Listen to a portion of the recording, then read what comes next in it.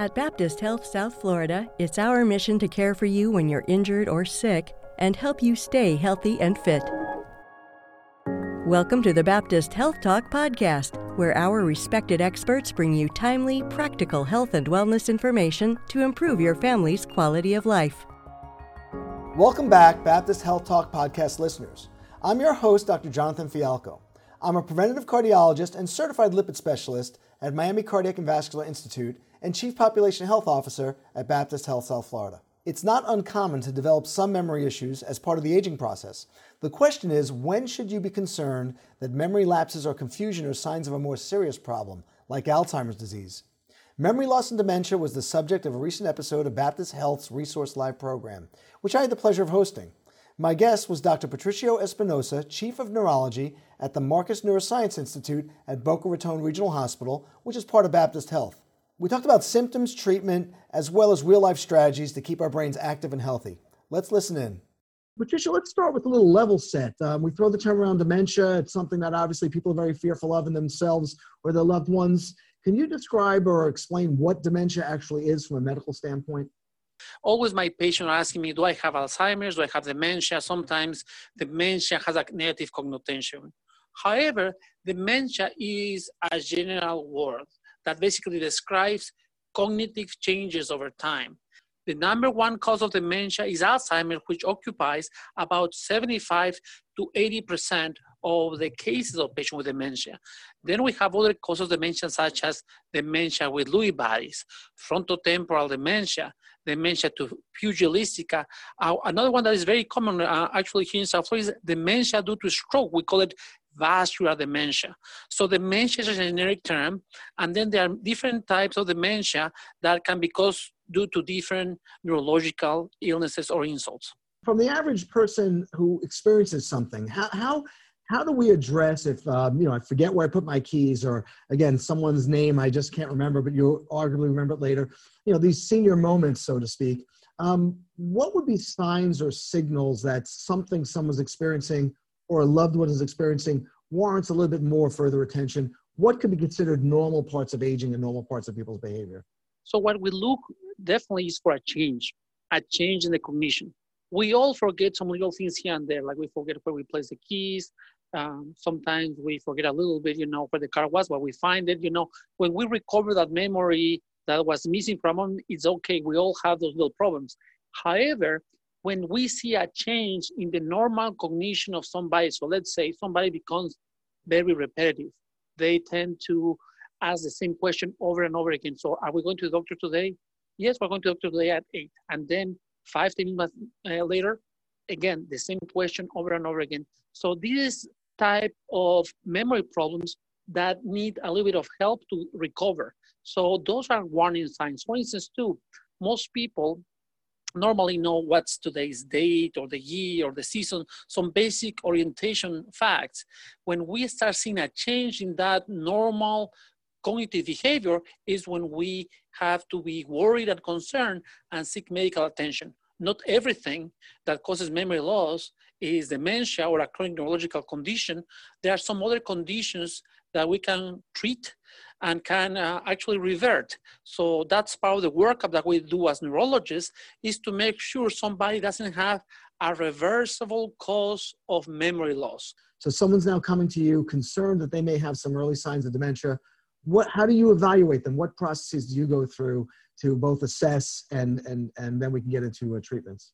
We typically require a caregiver or somebody that knows about the normal behavior of the person to give us some feedback.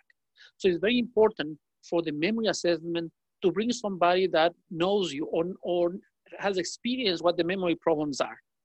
Once we do that, we collect a lot of information about the history, when the memory are lacking, or what are the situations that have caused the memory loss. For instance, we had a patient that was driving the car here in South Florida and was going to a doctor appointment, and next thing the patient is in Key Largo. So things like that. So that's a major event. We also look at medical conditions. Sometimes patients may have chronic conditions. Sometimes depression can mimic also memory problems. We call it pseudodementia. We also look at the medications. There are some medications that we call anticholinergics that may be associated with cognitive changes. We also do look at the social history. Maybe sometimes patients drink a little bit too much. This is a dementia actually related to alcohol. It's called alcohol-related dementia. We also ask about the family history. We know that some patients have a higher risk of having dementia if they have close relatives with dementing illness. And then after that, we go into physical and neurological examination. And within the neurological examination, we do a cognitive assessment, basically where we test the memory in multiple domains: orientation, date, time. We give patients a few words to recall. And in that way, we have an idea where the memory and the status of the cognition of the patient is. We typically order a brain imaging, preferably an MRI of the brain. Why is it important to get an MRI of the brain? For a couple of reasons. One, because there may be a tumor or a mass that may be pushing on the brain and mimic dementia. We have seen this in practice multiple times when patients may have these big frontal tumors that can cause cognitive changes that mimic, a neurodegenerative condition, where by you removing the tumor, patients improve dramatically, actually.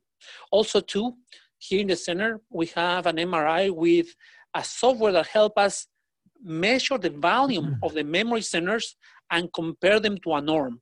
In that way, we can tell objectively if the thinning of the brain that we see to a certain extent normally as we age is normal for somebody's age in comparison to a norm.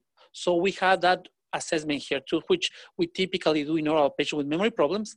And then we do some routine workup looking for reversible causes of memory loss, such as hypothyroidism, B12 deficiency, autoimmune disorders such as vasculitis and others. So we typically, and always as a neurologist here, and we teach this to our residents, we want to make sure when we diagnose somebody with a dementing illness that we have the right diagnosis and that we're not missing something that can be treatable or reversible. So that's very important before we commit to somebody for a live diagnosis.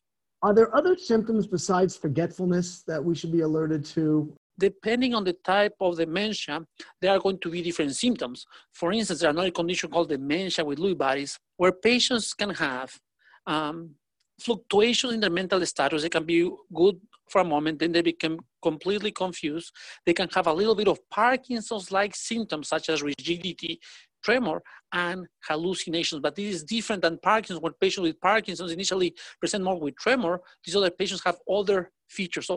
So each type of dementia has a little bit of different features that can help diagnose and actually prevent if somebody had a stroke. Let's say we want to prevent the cause of a stroke so there will not be more harm to the brain. So it's very important to classify and to know the etiology of the illness so we can treat it appropriately. And in sometimes if there's something lacking like B12, we can replace it and make our patients, go back to normal.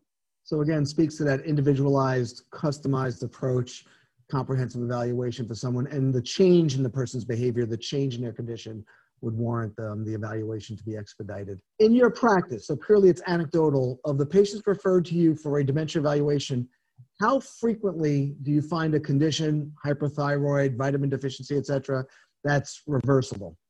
About 10% of the times, Okay, so not insignificant. Not very significant because we're a big referral center. So when we get patients referred here, they have been already worked out by the primary care doctors or internists. So we get patients who have been already, brought to attention of all their colleagues, and they come here for confirmation of their symptoms. So thyroid, medications, other conditions, they would have been determined before they got to you for those numbers. Okay. How about, can you elaborate a little bit? You mentioned very cogently at the onset of this program, Alzheimer's versus other causes of dementia, and Alzheimer's being the most frequent cause of dementia. Let's spend a little time on that. What makes Alzheimer's unique? Are there symptoms or treatments? Are there symptoms that might define Alzheimer's? And then we can talk a little bit about how you approach the patients who may have Alzheimer's. We know that the main risk factor for Alzheimer's is aging. So here in South Florida, as you know, is a prime place for retirement. And we know based on epidemiological studies that at age 65, about 10% of the population will have this condition. as we continue aging, when you get to your 9th decade of life, it's estimated that actually 50% of people will have this condition. As you know, it's estimated that in the US, there's about 5 million patients with Alzheimer's, and probably over 25 million in the whole world. Alzheimer's, the classic Alzheimer's, is characterized by forgetfulness, the classic one, we call it the amnestic type, where patients, we have problems remembering things that they did in the morning or the day before or in the last week or two. They don't remember that they attended a birthday party over the weekend, and they have to be reminded about it. However, at the same time, you ask them what were their classmates from elementary school, they may name 10, or they may name an event that happened, 20 or 30 years ago. So the classic case of Alzheimer's initially starts with forgetfulness due to events that happened recently, what we call the short-term memory loss. When you have a patient that you evaluate comprehensively and you come with the Alzheimer's diagnosis, what are current medical treatments, and what do you see as coming down the pike to be able to help us in our assessment and treatment of patients with Alzheimer's? So currently, we have 2 treatments approved for the treatment of Alzheimer's. There are 2 classes of medication that we use. Ones are called acetylcholinesterase inhibitors. One is very well used in practice called donepezil. The other one is called rivastigmine. And there's a couple more. And also NMDA receptor antagonist, which is memantine. These 2 medications are the 2 medications that we currently have available for the treatment of this condition. These medications, through the data, have shown to decrease the speed of decline of the memory loss. Unfortunately, to date, there's no medication that can revert, or for that matter, this is, in parentheses, improve the symptoms. And I would like also to highlight the fact that, unfortunately, there are all these advertisements about all these vitamins, supplements. I don't want to say any names, in particular, but all those things have not been shown to be effective, have not been shown to decrease the risk of Alzheimer's, or to treat any memory problem for that matter. So I will try to avoid them. They are very expensive, very costly. And sometimes, these medications can also be toxic because some of them has a tremendous amount of vitamin B6, which can cause toxicity. So I will tell all of our patients and people in Facebook today not to take any supplement unless it's prescribed by a clinician. Let's talk about some preventive strategies. As a cardiologist, we certainly deal with the cardiovascular risk factors, the metabolic conditions which lead to vascular disease. And you did note vascular dementia is a significant, frequent outcome of people with these vascular components. What do you both educate and what do you tell people or family members of patients? What can we do to kind of keep our brain agile, try and avoid these types of clinical outcomes of dementia? Yes. So the prevention of cardiovascular and cerebrovascular disease is very important for the brain and for the prevention. Actually, we think that we can prevent dementia by treating cardiovascular disease and high blood pressure.